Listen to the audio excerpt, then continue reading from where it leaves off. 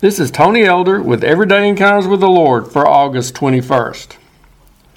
As I finished conducting my business inside the bank, the friendly teller concluded our conversation by saying, "Have a nice weekend." As I walked away from the counter, it suddenly struck me. This was Wednesday, around lunchtime in the middle of the week, yet she was already wishing me a good weekend.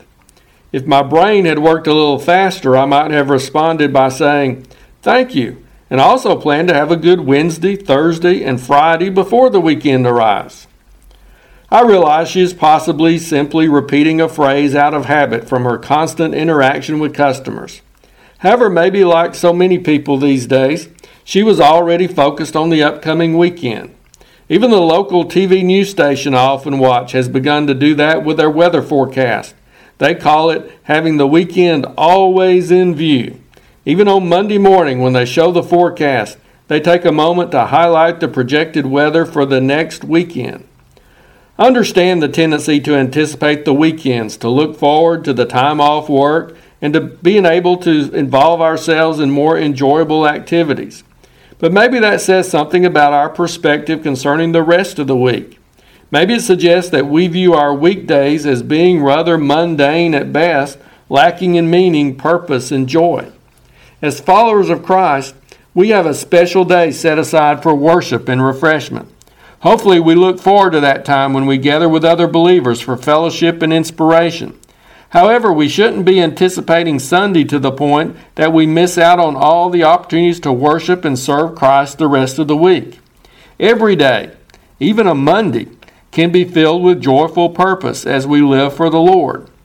There are other special events or experiences we look forward to as Christians, such as the return of Christ and our enjoying the glories of heaven once this life is over. There's a sense in which we should be living while having those future events always in view. We should be making sure we're spiritually prepared for that time. Likewise, we shouldn't forget that we're sojourners in this life and our citizenship lies in a heavenly country. However, let's not get so focused on what's ahead of us that we miss out on what the Lord wants us to do and experience today. The Bible reminds us in Psalm 118:24, "This is the day the Lord has made. We will rejoice and be glad in it." This day, today, has been given to us by God. Today can be full of purpose and meaning. Today can be a joyful experience. Today can be a wonderful day to live for God, to serve Him, to love others, to experience His presence, to worship Him, and to enjoy life. Some of us need to recapture the concept in that Latin phrase, carpe diem, or seize the day.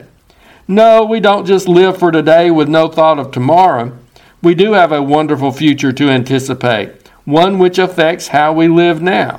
But at the same time, let's make the most of today. Let's seize the opportunities of today. Let's tackle the challenges of today. Let's honor God through what we do and how we live today. Be thankful for all you have to look forward to as a believer. But at the same time, don't neglect or disparage today. Whether it's a Friday afternoon or a Monday morning, seek to fulfill God's purpose in it. Rejoice and be glad in it. If you're interested, Everyday Encounters with the Lord is available in both book and ebook formats. And now I pray that you'll encounter the Lord today in your own everyday experiences.